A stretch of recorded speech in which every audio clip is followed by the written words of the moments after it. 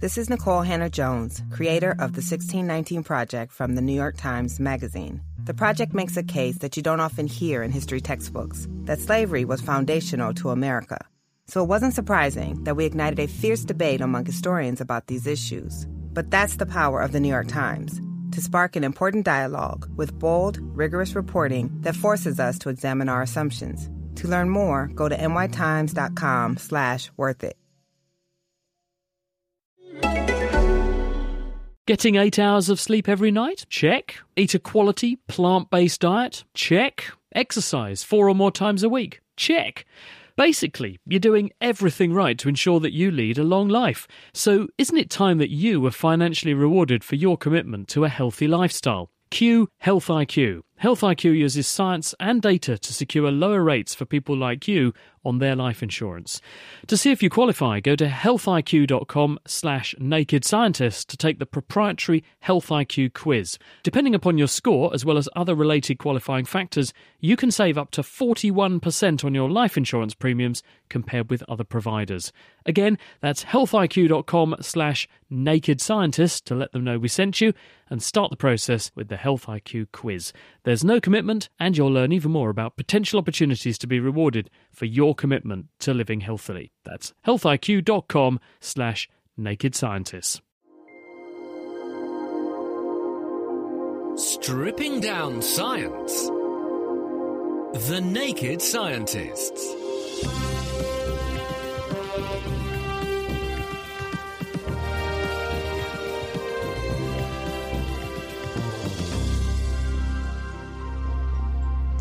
Hello, it's Sunday the 7th of August. Welcome to The Naked Scientists. I'm Chris Smith, and also here this week are physicist Dave Ansell. Hello, Dave. Hi there. And also from our Naked Astronomy Space Science podcast, Dominic Ford. Hello, Dominic. Hello, Chris. Now, together, we're all taking on your science questions this week, including finding out, do bubbles help or hinder when doing the washing up?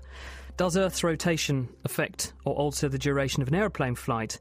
And is the fluoride that's in drinking water actually dangerous? Dominic. Plus, we've got news this week that the Earth once had more than one moon, and how vampire bats home in on the jugular. Scientists have discovered that they've got infrared sensors to help them locate warm blood vessels. And I've got a soapy experiment for you to try. You just need a bowl and some washing up liquid, or even better, some liquid hand soap. We'll tell you what to do with it, apart from wash your hands, very shortly. If you'd like to get in touch with us here at The Naked Scientists, and we do love to hear from you, you can tweet at Naked Scientists, write on our Facebook page, that's at thenakedscientist.com/Facebook, or drop us an email. Our email address is chris@thenakedscientist.com. The Naked Scientists podcast is powered by UK Fast, the UK's best hosting provider. On the web at ukfast.co.uk.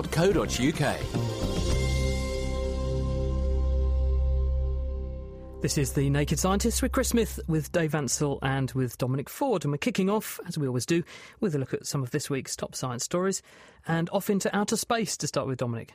That's right. A paper published in this week's issue of the journal Nature presents evidence that the Earth might once have had a second moon.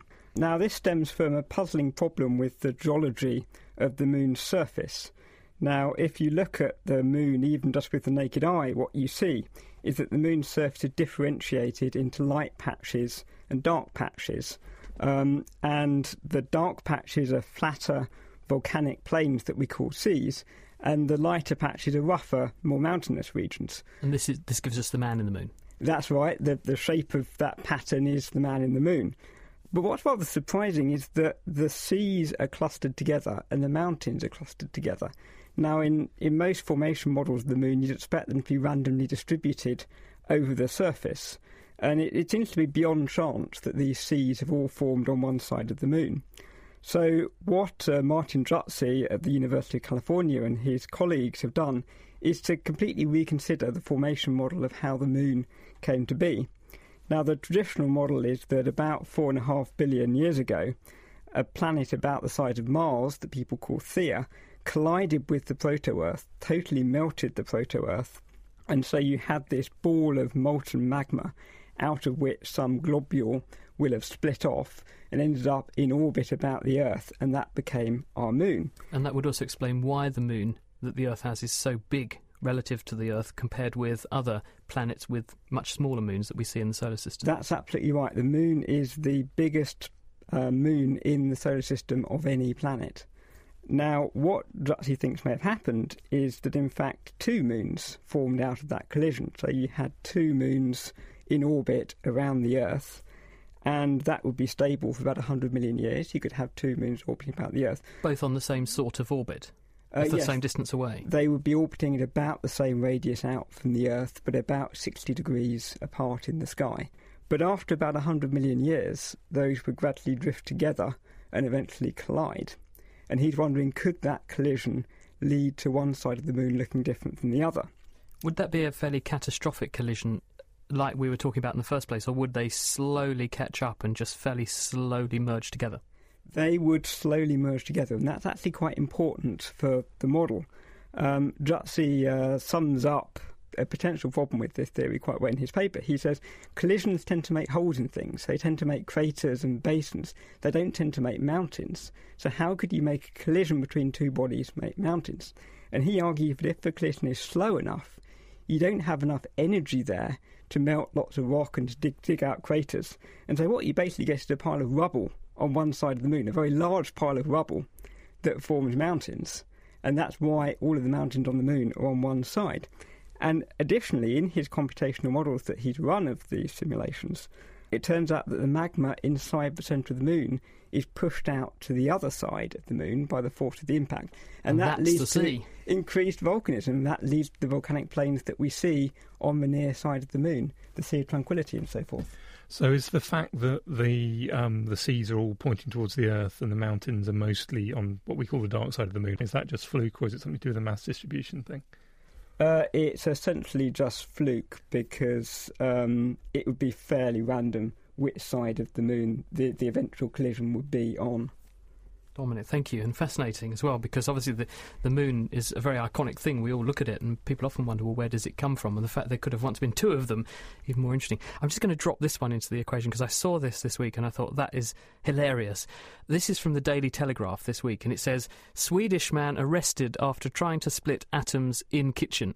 A Swedish man has been arrested after attempting to split atoms in his kitchen, claiming that he was only doing it as a hobby, in inverted commas. Richard Handel said that he had the radioactive elements radium, americium and uranium in his apartment in southern Sweden when police showed up and arrested him on charges of unauthorised possession of nuclear material. Handel, 31, said he tried for months to set up a nuclear reactor at home, and he kept a blog about his experiments, including describing how he created a small meltdown on his stove.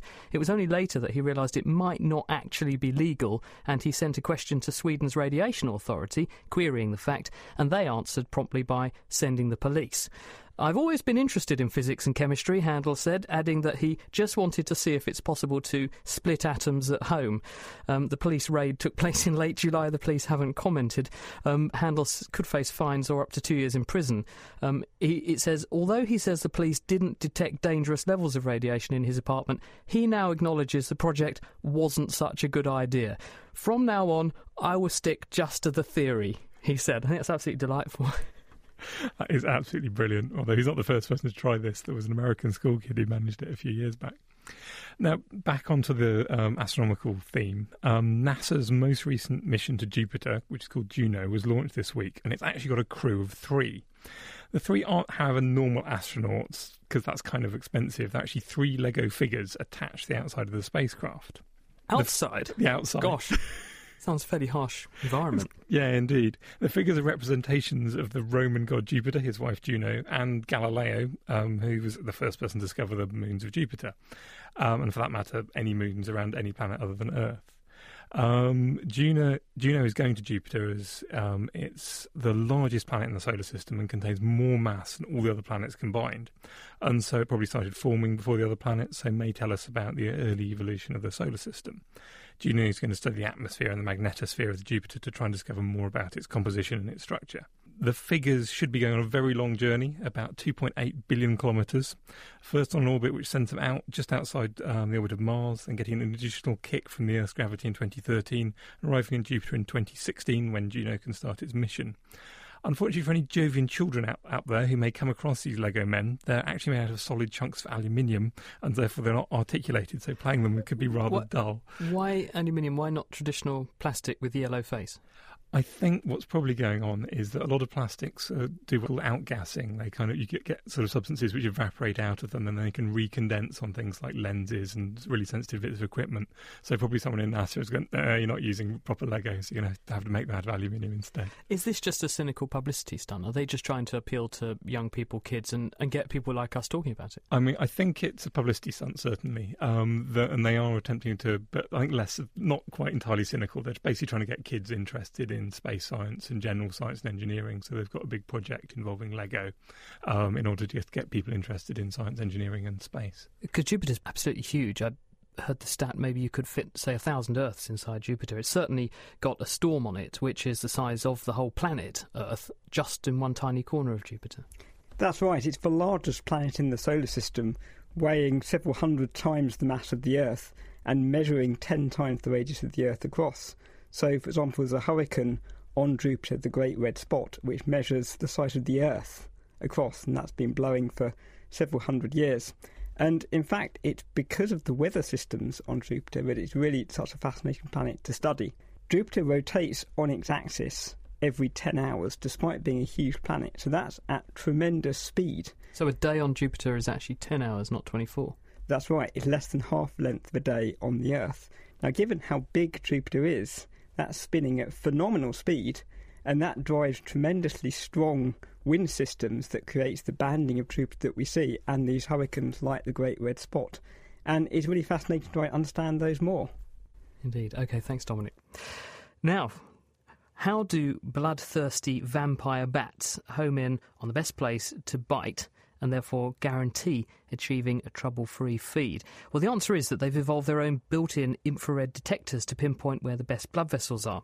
And David Julius from the University of California, San Francisco, is behind the discovery. Hello, David. Hello. What made you think that bats might actually be resorting to temperature to guide them to where they should sink their teeth in this way? So it's been known for several decades that bats have these so-called pit organs on their face that are heavily innervated with nerve fibers that allow them to detect infrared radiation. What we've done is to ask what the molecular underpinnings of that system might be. So how these special pit structures on their faces can actually pick up infrared or heat? That's right. And how did you approach it? What did you do? We're sort of more generally interested in the whole mechanism of temperature sensation. How we as humans, for example, detect things like hot and cold. And we've been interested in finding out how this works in animals that really sort of take thermal sensation to the extreme in a way and use this in a different but generally related manner. And what we did was to use some new methods in genomics, what they call deep sequencing or DNA sequencing, where we can really profile all the genes that are expressed in different tissues. And we ask what kind of molecules are expressed in the nerve cells that send their projections to these heat-sensing pits and are known to be involved in the infrared detection mechanism. And we look through those to find molecules that might be involved in this form of what turns out to really be heat sensation. OK, so we know that our skin is sensitive to heat, and we have a pretty good idea how it detects heat. There are various chemicals which are on the surface of nerve cells that sensitise those nerve cells when the temperature goes up. So are you saying that a variant of one of those is being used by the bats on their face in order to not just detect temperature, but to specifically detect temperature relevant to body heat? Yes, that's exactly the case. So what we've shown is that the bat expresses a form of a protein that we also use to detect heat. But the form of the protein that the bat expresses is in some ways optimized, where the temperature required for activation is lower than it is for our heat sensors, and enables them to detect body heat coming from their prey, from a blood supply from a cow or a pig, what have you. So the basic underlying mechanism is the same as the one we use, but they have some little bit of genetic trickery that enables them to modify the protein so that it's more sensitive to heat and can pick up radiant heat from their blood supply. So they're using the same genetic machinery that they would use elsewhere in the body to pick up when they're being burned or things are getting too hot, but in these special facial regions, they are tweaking the gene a bit so that it becomes more sensitive at a lower temperature so they can use those organs to see where there is heat radiating from the right bit of an animal they want to bite, so they can infer where the blood vessels must be. Right, exactly. In the body of a mammal, the sensory nerve fibers, for example, that allow you to sense temperature or touch or pain are distributed into different what we call ganglia that contain clusters of nerve cells. And those that innervate everything from the neck down are in one set of ganglia, and those that innervate everything from the neck up are in another set. And in our bodies, those two sets of neurons are more or less the same. There are some slight differences in the expression of genes, but pretty much what you see in one cluster of neurons is the same as in the others.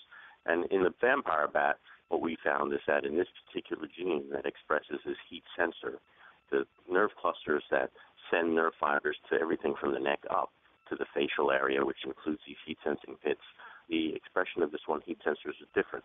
The protein coming from that gene is modified so that it takes on this different form. And in fact, that's one of the big clues that tells us that this gene is likely involved in this specialized function of the vampire bat, namely infrared sensation, because it is modified, and it's modified only in those clusters of nerve cells that send their nerve fibers to this region of the body that is involved in infrared detection. There are other animals that also home in on heat. There are some snakes and vipers, for example, that aim for the hot spot because that's where they want to envenomate, because they, I guess, figure that if they put the venom where the heat is, that's where the blood is, so it will act most quickly, and they'll also guarantee a strike on the animal. Do they use the same mechanism as your bats, then? They use a mechanism that's related, but in detail different. One of the great examples of this in terms of pit fibers is a snake that lives out around my area here called the western diamondback rattlesnake. And it also has what we call facial pits. They're somewhat different structure than a vampire bat, but generally the similar plan. And they detect, radiant heat, say, from a squirrel or a mouse that they're trying to find in a dark burrow at night, so it allows them to see the animal as a radiant, illuminated figure. And they use a protein molecule that detects temperature that's a member of the same protein or gene family as the one found in the vampire bat and the one that we use for heat detection. It's encoded by a different gene, but they're part of the same gene family. And so overall, the mechanism is similar, but the exact molecule that's used is different in its detail and in its structure. And just to finish up, David, given that you've got this new insight into how this gene can change its behaviour if you do what the vampire bats are doing to it, in other words, make it sensitive at a lower temperature, how does this inform our understanding of how pain is signalled in the nervous system, and could there therefore be some uses of what you've discovered? Yeah, so that's an excellent question. And the molecule that we express, which, by the way, I should say is the target for pungent agents from things like chili peppers. So the molecule that we're talking about here that's involved in temperature sensation in the bat and in our own nervous system is what allows us to appreciate sort of that hot zing from chili peppers. We're interested in that molecule, as are many other labs, because there's evidence to suggest that it is also modified by agents that are produced during inflammation and tissue injury that then sensitize the whole system so that you now, for example, would appreciate a lower temperature as being something painful. So the example would be if you have a sunburn and then you get in the shower and the temperature is normally what you consider to be warm and very comfortable, you might consider that or perceive that as being noxiously or painfully hot. And that has to do with the fact that these inflammatory agents are acting on this molecule to lower its threshold to heat and therefore generate a perception of pain even in temperatures that normally you wouldn't consider painful. And understanding how that occurs and how changes in this molecule and how the structure of this molecule is involved in those sensitization mechanisms is very important for understanding pain hypersensitivity, especially in the context of tissue injury. And looking at the structure of these special BAT receptors gives us some clues about what parts of the molecule might be involved in those kinds of temperature shifts. Who would have thought it? We know that garlic drives vampires away, but now maybe that chili attracts them. David, thank you very much. That's David Julius. He's from UCSF, and you can find the work that he was talking about published this week. It's in the journal Nature. Thank you, David. Now, another big breakthrough this week is a piece of research that's come out of Columbia University. It's been published in the journal Cell, and it's by Asa Abelievich. And what he and his colleagues have been able to do is to take skin cells, so-called fibroblasts, and convert them directly into brain cells by injecting a modified virus, which brings into the cells 3 special genes, which are what are called transcriptional regulators. These are genes which control the behaviour of other genes, and they're normally active in the front part of the brain. So what they've been able to do is to persuade skin cells 68% of the time after this virus is introduced to them to turn into, in a dish as they watch, mature adult nerve cells. They look like nerve cells, they behave like nerve cells, firing off nerve impulses, they behave and respond to drugs in the same way that nerve cells would, and even if they take these cells they've made and they inject them into the brains of developing mice, after the animals are born, you can take a section through the brain and you can see these human, because they've used human skin as the origin for this, you can see these human neurons embedded in the brains of these mice, actually wired in and functional. Now, why is this important? Well, for a start, it means that you can make new nerve cells without having to first turn the cells into stem cells, which we know is involved or can be used, but we know is involved in making mutations or genetic changes to the cells, so it's beneficial from that point of view. But the real pièce de résistance is that they also did the study using skin cells from patients who had Alzheimer's disease. And what they ended up with were neurons that behaved biochemically, showing exactly the same biochemical abnormalities that you see in nerve cells from people who have Alzheimer's disease. And so this is a way of making a very faithful model in a dish of cells which behave biochemically just like the cells that a person suffering from a disease, in this case Alzheimer's disease, actually has, and therefore it gives you the opportunity to test new treatments or new drugs or experiment in other various ways on a very faithful reproduction of what that person's got wrong with them without actually having to try it on the person, or without actually having to do experiments on cells that may in their own way be an unreliable model to use. Does that mean that if skin cells effectively have the same problem as the brain cells in Alzheimer's disease, then Alzheimer's disease is actually a whole body problem rather than just a brain problem? Well, not necessarily, because remember that the genome that you have is present in every cell in the body. You're using that giant recipe book to do everything. So when you turn these skin cells into brain cells, they start turning on all the genes that brain cells would. And so when the cells are in the brain, they produce too much of this protein beta amyloid, or they process the beta amyloid wrongly. They chop it up in the wrong way. So instead of degrading it into something harmless, it produces a chemical which starts to accumulate and build up into aggregates in the brain. And for that reason, it's very hard to study this except in animal models, because you want to make an animal that has Alzheimer's disease, but animals don't naturally have Alzheimer's disease. So any model you make is an unreliable indicator. And also, if you try doing it with stem cells, you introduce genetic changes into the cells, and then you don't know if you're studying the real disease or some kind of problem that you've made in making the cells. This seems to avoid those problems because it's a much gentler process. So I think it's therefore a very, very encouraging breakthrough. That's it for this week's news. You can follow up on any of those stories if you'd like to. They're all on our website at nakedscientist.com/news if you'd like to read a transcript of those stories, or if you would like to see the references for them. Laying the facts bare. The Naked Scientists. And you're listening to The Naked Scientists with Chris Smith, with Dave Ansell and Dominic Ford. In a moment, we're off to the beach to discover how riptides can pull surfers out to sea. But first, we're getting stuck into some of your questions this week. And joining us to talk, first of all, let's talk to Martin, who wants to talk about lenses. Hello, Martin. Hi, how you doing? I'm all right, thank you. I think this is probably one for Dave. So, Dave, over to you and Martin. Hi, Dave. Hi. Yeah, I just wondered if I was stranded somewhere and I wanted to start a fire using camera lenses, would I be best to use a telephoto or a wide-angle lens, assuming they had the same aperture? I think the biggest effect is essentially just the aperture of the lens and how big the lens is to start with, because it's basically how much light you can focus in into that spot of the sun. So you want essentially something which will work in the dark as much as possible, so as lower f-stop as possible. So probably the wide-angle lens will work better and get more heat in that small space and cause ignition. But the total amount of energy you can get in is limited by the radius of your lens, so the bigger lens you use is better. The biggest effect, I would say, is you want to use a cheap lens, because the focal length of all these lenses are to focus onto a sheet of film at the back of your camera, and that's probably only 2 or 3 centimetres away from the back of the lens. And so any fire you start is going to be very, very close to your lovely camera lens, so use as cheap a one as possible. Martin, let me let you in on a little secret.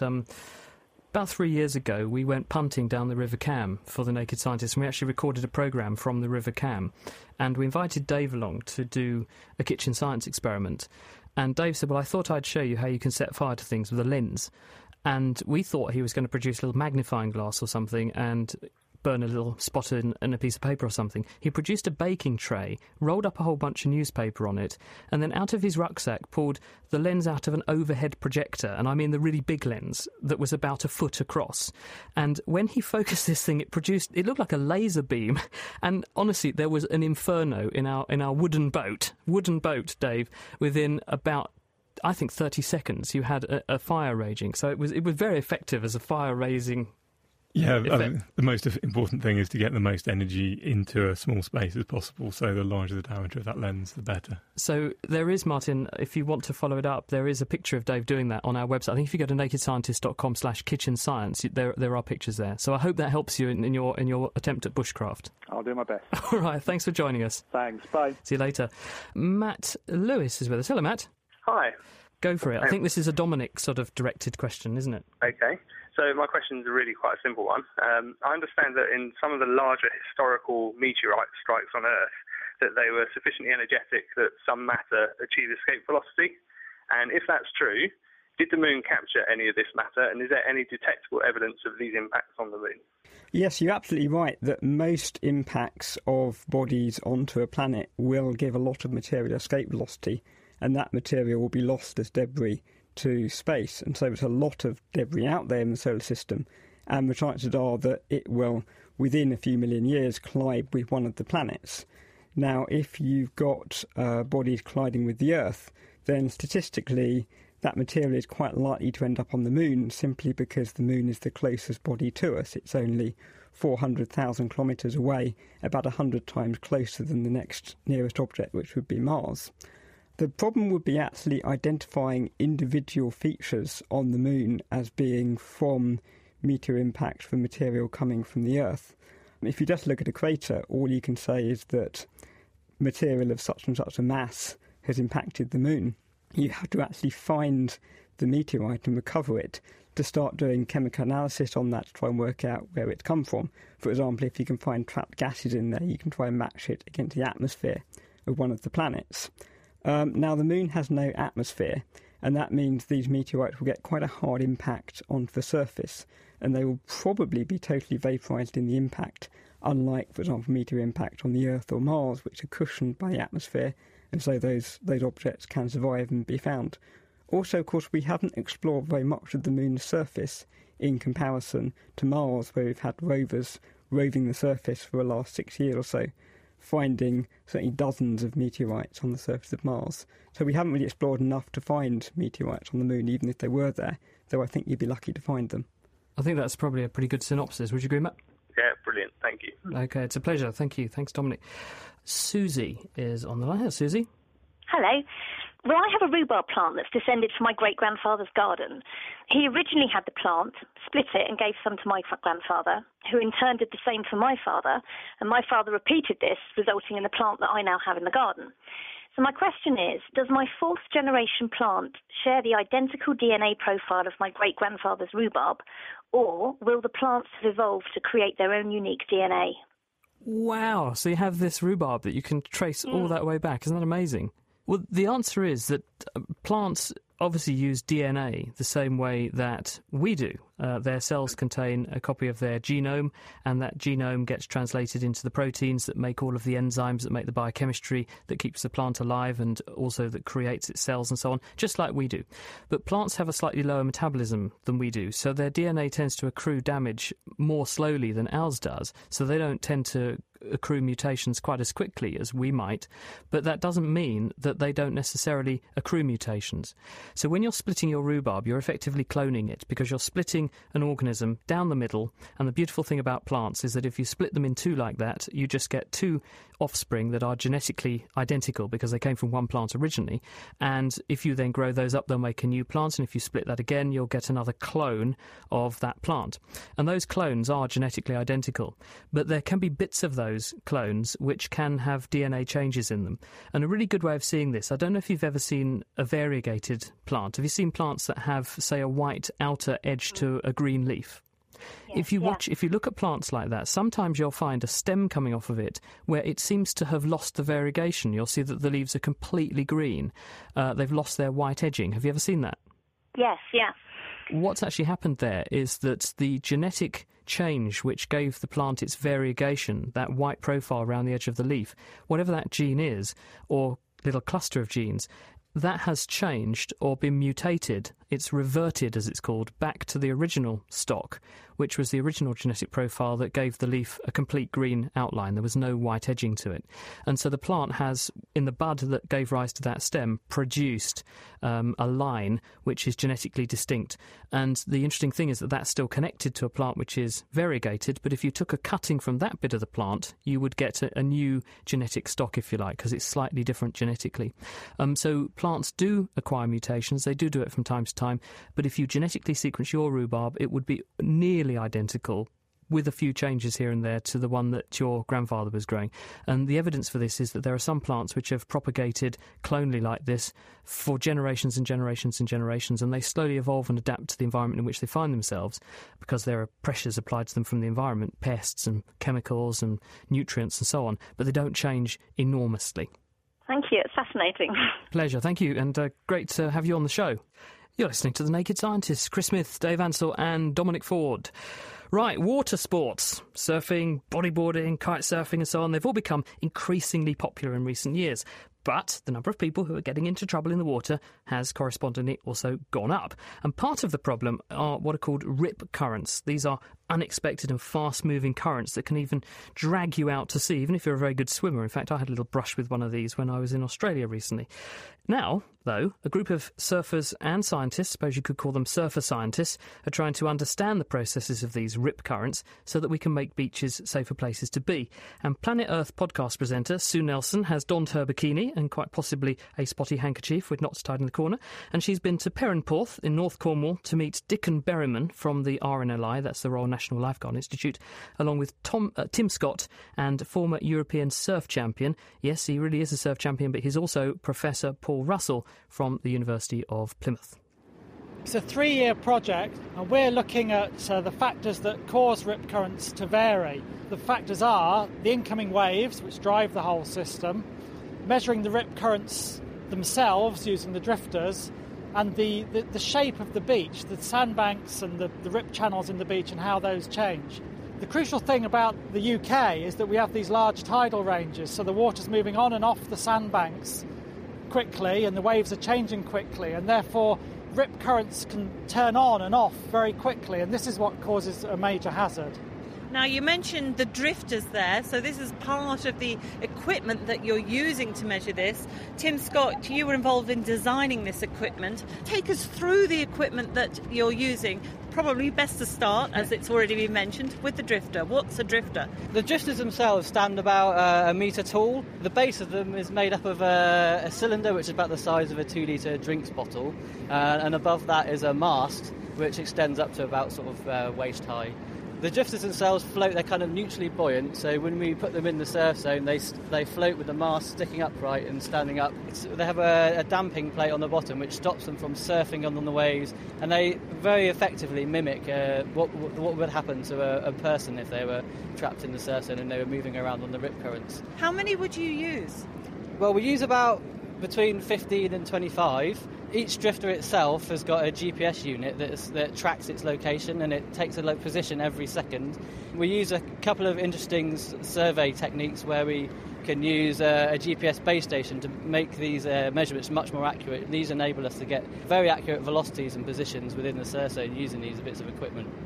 Paul, we've got a sort of taste of some of the parameters that are being measured there. What else are these drifters, these GPS tracking devices actually looking for in the water? Because we continually reseed the drifters, so they either get taken out to sea in a rip current or they get washed back in by the wave. So we're continually reseeding them. So what we're looking for is the changes in the system. So not just measuring it once, but continually changing it as the tide changes, as the waves change, and as the seabed topography, the sandbars, change. And we've just done a 6-week experiment here, which encapsulated quite a range of conditions, and we're coming back in October when the beach will be different and the waves will be different and the rip currents will be different, and we'll be repeating all the measurements then.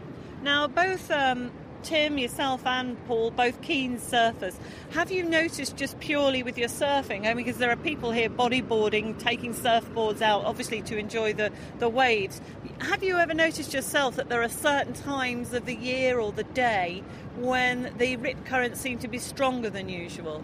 Yeah, well, as a surfer, you spend a huge amount of time in the sea, and you see rip currents all the time, and you're constantly in rip currents and moving around. And many surfers might not know exactly the physics behind what's happening, but they're certainly observing them all the time, and they have a really good intuitive knowledge of how these rip currents work. And the fact is they do change all the time, and from seconds, from groups of waves, all the way through to seasons and annually. You get different kind of rips on different kinds of beaches. So, Dickon, is this what makes them so dangerous as a lifeguard then? As surfers, like Tim have said, that actually they're there all the time and they're really quick.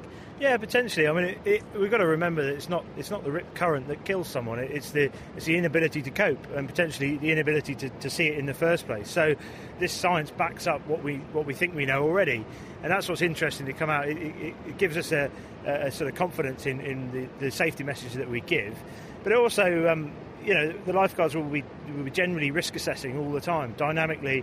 As the tide's dropping out here at Perranporth, it will get worse as the tide drops. And certainly towards low tide is the most dangerous time that we know on this beach. And that's built up from experience, So the guys will now be adjusting potentially where they put their swimming area. They'll be adjusting their advice they give to swimmers. And they may possibly even going in the water themselves to prevent those accidents happening. Dickon Berryman from the RNLI with Tim Scott and Paul Russell from the University of Plymouth. They were talking with Sue Nelson. As always, you can find more Planet Earth resources online at thenakedscientist.com/Planet Earth. And still to come, we're going to be answering more of your science questions, so now's a very good time to get in touch. You can tweet at Naked Scientists, or you can write on our Facebook page. We've made it very easy to get there, nakedscientist.com/Facebook, or you can drop us an email. That's to chris@thenakedscientist.com. And on the subject of the beach, we'll be returning to the beach later, because in our question of the week this week, we'll be finding out an interesting fact or two about footprints. Now, Dave, this one we mentioned earlier, someone sent in, it was Caroline. She said, do bubbles actually hinder cleaning dishes? People say that bubbles and foam make no difference whatsoever, or may even hinder when doing the dishes or your hair or whatever. Are they just effectively there to make us punters think that what we're rubbing into ourselves or rubbing onto our glassware is doing some good? I think yes and no. You tend to get bubbles when you're using some kind of detergent. Detergents break down the surface tension of water, which makes it a lot easier for it to dissolve things like fat. Little molecules with an oil-loving tail and a water-loving head, so the tails stick into the fat and dissolve it. And they also have the side effect of it means that they can form foams quite easily. Having a very stable foam, though, which will sit on the surface of your washing bucket isn't vital for actually doing the cleaning. That's just kind of aesthetic mostly, and if you're in a dishwasher or something, it actually really hinders it because or a washing machine. Machine. Actually, with washing machines, it's quite interesting. In the States, they don't make foam at all because they have top-loading washing machines, so you can't see inside. In Europe, we have side-loading washing machines where you can see on the side. They make a bit of foam, but having too much would stop the clothes moving around properly, or the jets of water in the dishwashers hitting the dishes, and therefore they wouldn't clean as well. But with washing up water, I'm not entirely sure it's a bad thing because it will act to insulate the water. So if you're doing a lot of washing up and you've got a layer of foam on the top, it will actually keep it warmer for longer, and heat is very, very important for cleaning. So I think it probably does help, but not the way you think it does. Can you help me out on this one? Because my mum told me an old wives' tale, which I think is true, which is if you've got biological washing powder which doesn't have an anti-foaming agent, it's not automatic washing powder, and you need to use it in a machine, you can put a cake of soap inside the machine and it stops it frothing up. And if indeed you do have bubbles in the bath, because I used to have a lot of bubble bath when I was a kiddie, if you put the soap in the bath, the bubbles all break down. So what's in the soap that actually doesn't agree with the bubble mixture? I'm not entirely sure. I'd have thought probably you're getting a reaction between the two detergent molecules and you're forming little micelles inside the water, which are basically all the tails of one detergent molecule are kind of meeting up with the tails of the other one. You form little sort of balls of detergents inside the water rather than sitting around on the surface and making foam. Got it. Thank you, Dave. Dominic, Bansi says, does Earth's rotation alter flight times? And I think there are two aspects to this. One is in terms of because the Earth is spinning, if you take off in one place and fly in the same or opposite direction to that in which the Earth is turning, what impact does that have on the time it takes you to fly somewhere? And the other is, what about the fact that the aeroplane is moving? Is there a relativity effect because the aeroplane is moving faster than the people who are on the ground? Taking the first part of the question, the atmosphere is obviously moving with the surface of the Earth below it because there's friction between the surface of the Earth and the atmosphere. And so as the atmosphere is moving with the Earth, when you fly up into it, you continue to move with the surface of the Earth. So there's no difference moving with the rotation of the Earth or against it.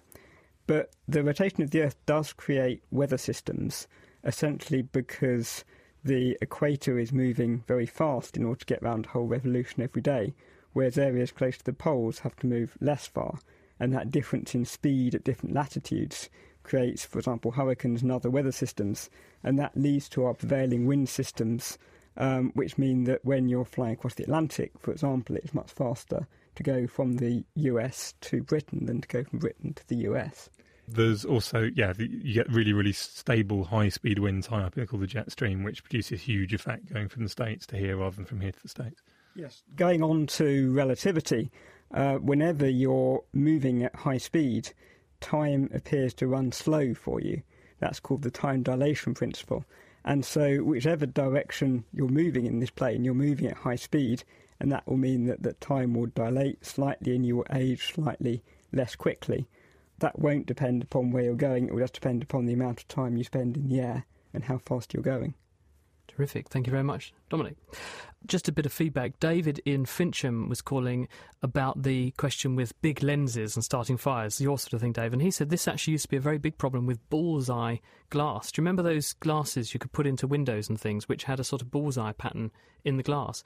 He said that they would actually act as a magnifying lens and actually start fires in people's homes.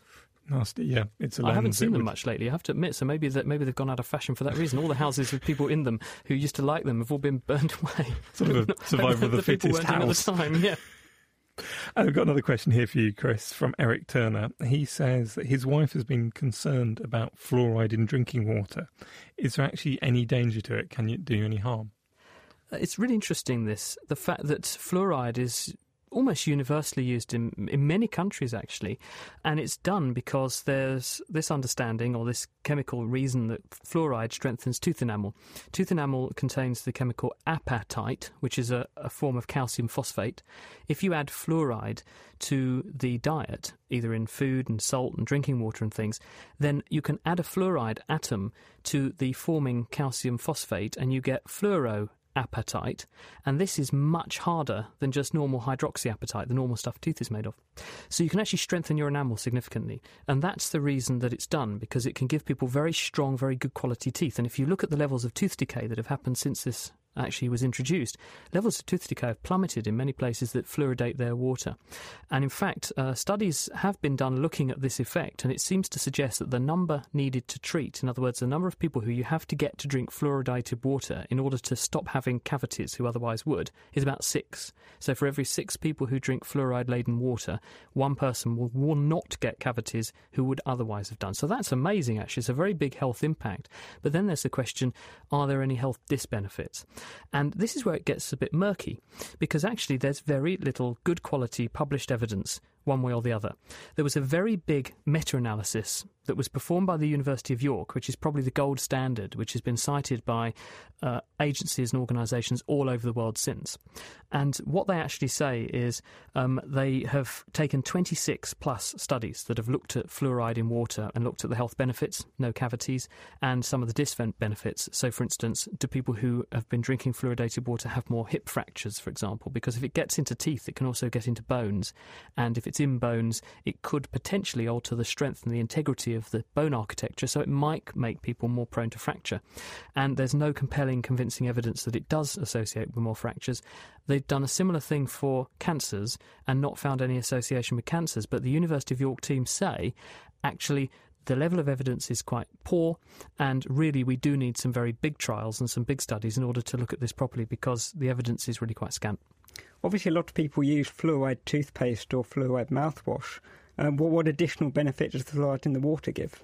The tooth enamel is in a dynamic equilibrium, so if you have acid in your mouth, then you can erode some of the enamel.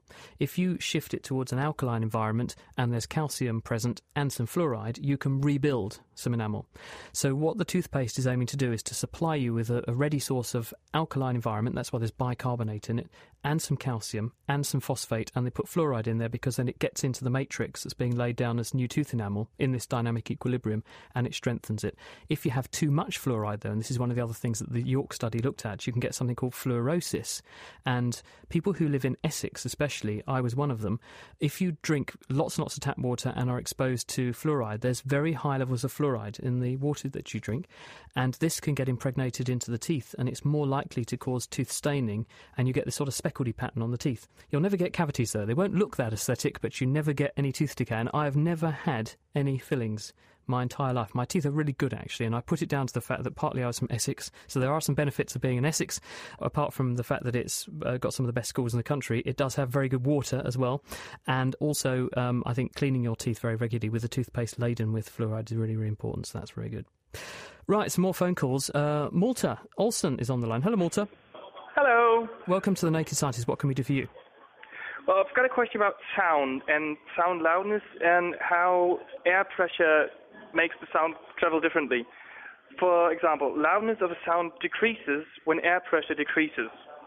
And we know that no sound can travel in a vacuum. However, does this also mean that higher air pressure would result in louder noises? And do deep-sea divers in decompression chambers have to keep their voices down because sounds appear louder for them?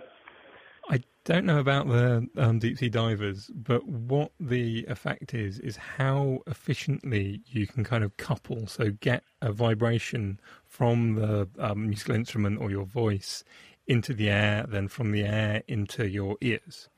And with all of these transitions, you tend to get some sound carrying on and some sound reflecting.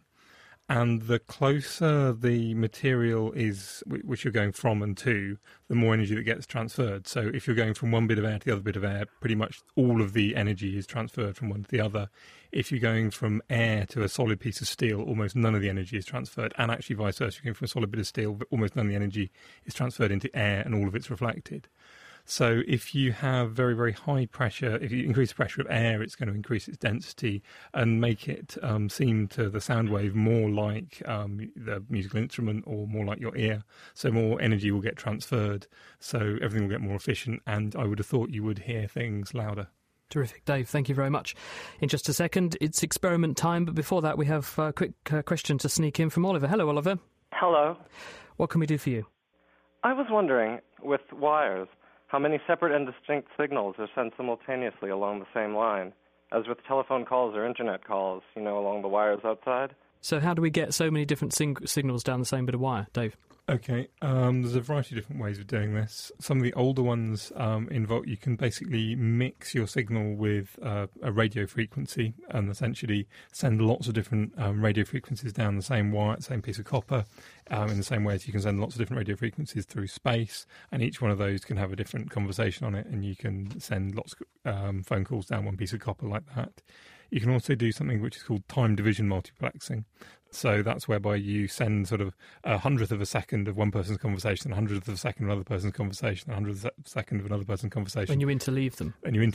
And then you have some electronics which can take those back out again and put it all back together again.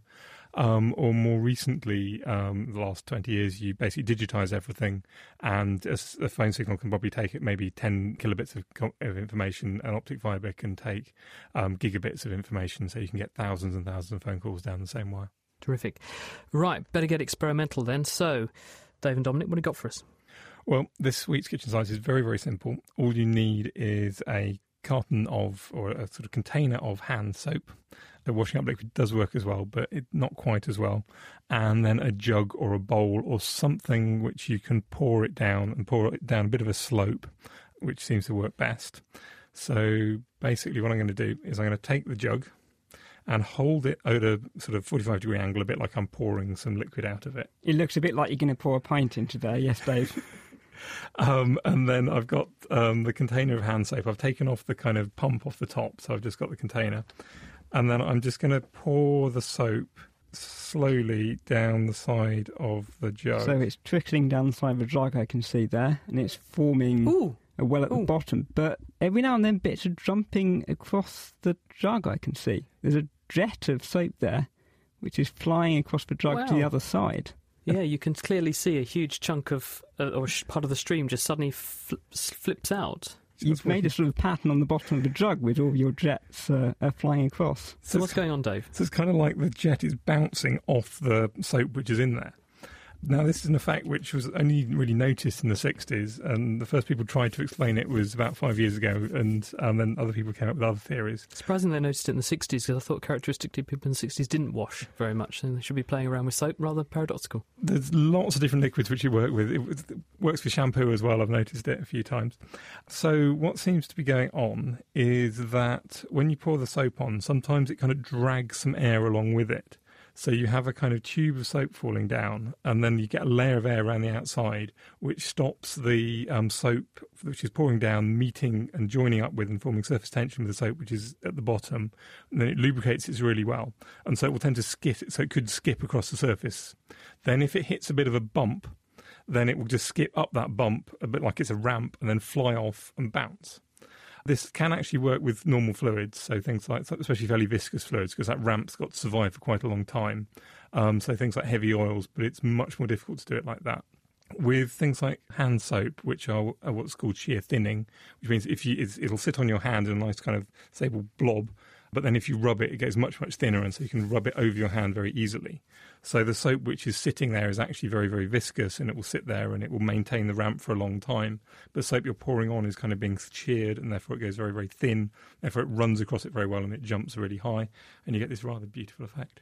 And just to finish off, where would you see this manifest in the real world? Is there actually a sort of manifestation of this which is important in industry and so on? I mean, this actual effect is mostly a kind of interesting phenomenon, but the lubrication you get with air, people are using it to kind of lubricate torpedoes and very high-speed boats. You kind of squirt air under them, reduce the water friction, and they should go faster. Dave, thank you very much. We've actually put a video of that experiment up. It's at nakedscientist.com/kitchenscience. And there are lots of other exciting experiments you can try there, including some pictures which were sent in by a friend of our show, which is Randy Heisch, who we're thinking of this week because we heard he's had a bit of bad news. So we hope you're okay, Randy. Right, time to join Diana O'Carroll for this week's Question of the Week. This week, why do some depressions look like expressions? My name is Nikki Goodwin, and I live in South Africa. I recently took this photograph of my footprints in the sand, and it was only after that I noted that the footprints are not actually in the sand, they appear to be raised on the sand. How could this be? So what is happening that makes you misinterpret the image? Hello, I'm Rob Jenkins. I'm a cognitive psychologist at the University of Glasgow. The questioner sent in a wonderful photograph of footprints on a sandy beach. What's striking about the photograph is that the footprints seem to rise up from the surface of the sand rather than sinking in. In fact, the footprints are normal footprints. They're sunk in as you would expect. Their raised appearance is an illusion caused by the pattern of shadows. These shadows are ambiguous. They could result either from bumps lit from the top of the picture plane or from indentations lit from the bottom of the picture plane.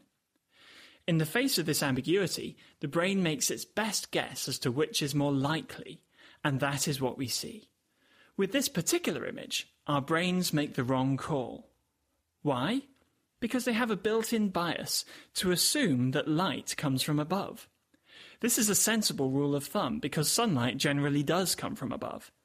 But not in this photograph.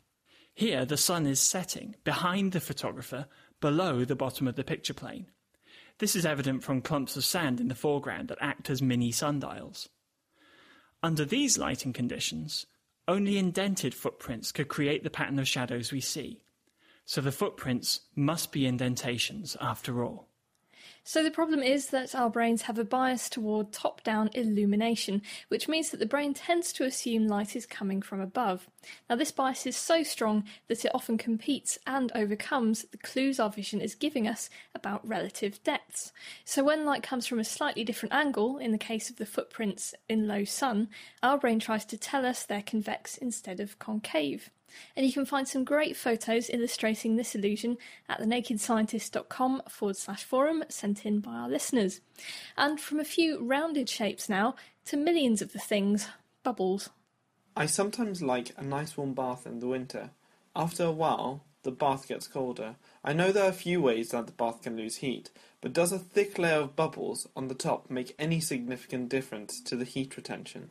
And that question was from Stephen Tyndall. So can a layer of bath bubbles keep the water warmer for longer? Answers to Chris at thenakedscientist.com. You can Twitter at Naked Scientists. You can find us on Facebook or write on our forum, and that's at thenakedscientist.com/forum. Diana O'Carroll. In fact, that illusion she described is also manifest as what's called the hollow mask illusion, and it's very striking if you want to look it up on YouTube. That's it for this week. Thank you to our guest, David Julius from UCSF, and to our production team, Tom Simpkins, Ben Vousler and Emma Stoy. Thank you very much, and thank you for sending in your science questions. Next week, we're doing chemistry by design. We'll find out how computer-aided design can help us to develop new medicines, catalysts and chemicals in what's causing quite a reaction in the world of chemistry. Have a great week, and see you next time. The Naked Scientists comes to you from Cambridge University and is supported by the Wellcome Trust, the EPSRC, the Natural Environment Research Council and UK FAST. For more information, look us up online at thenakedscientists.com.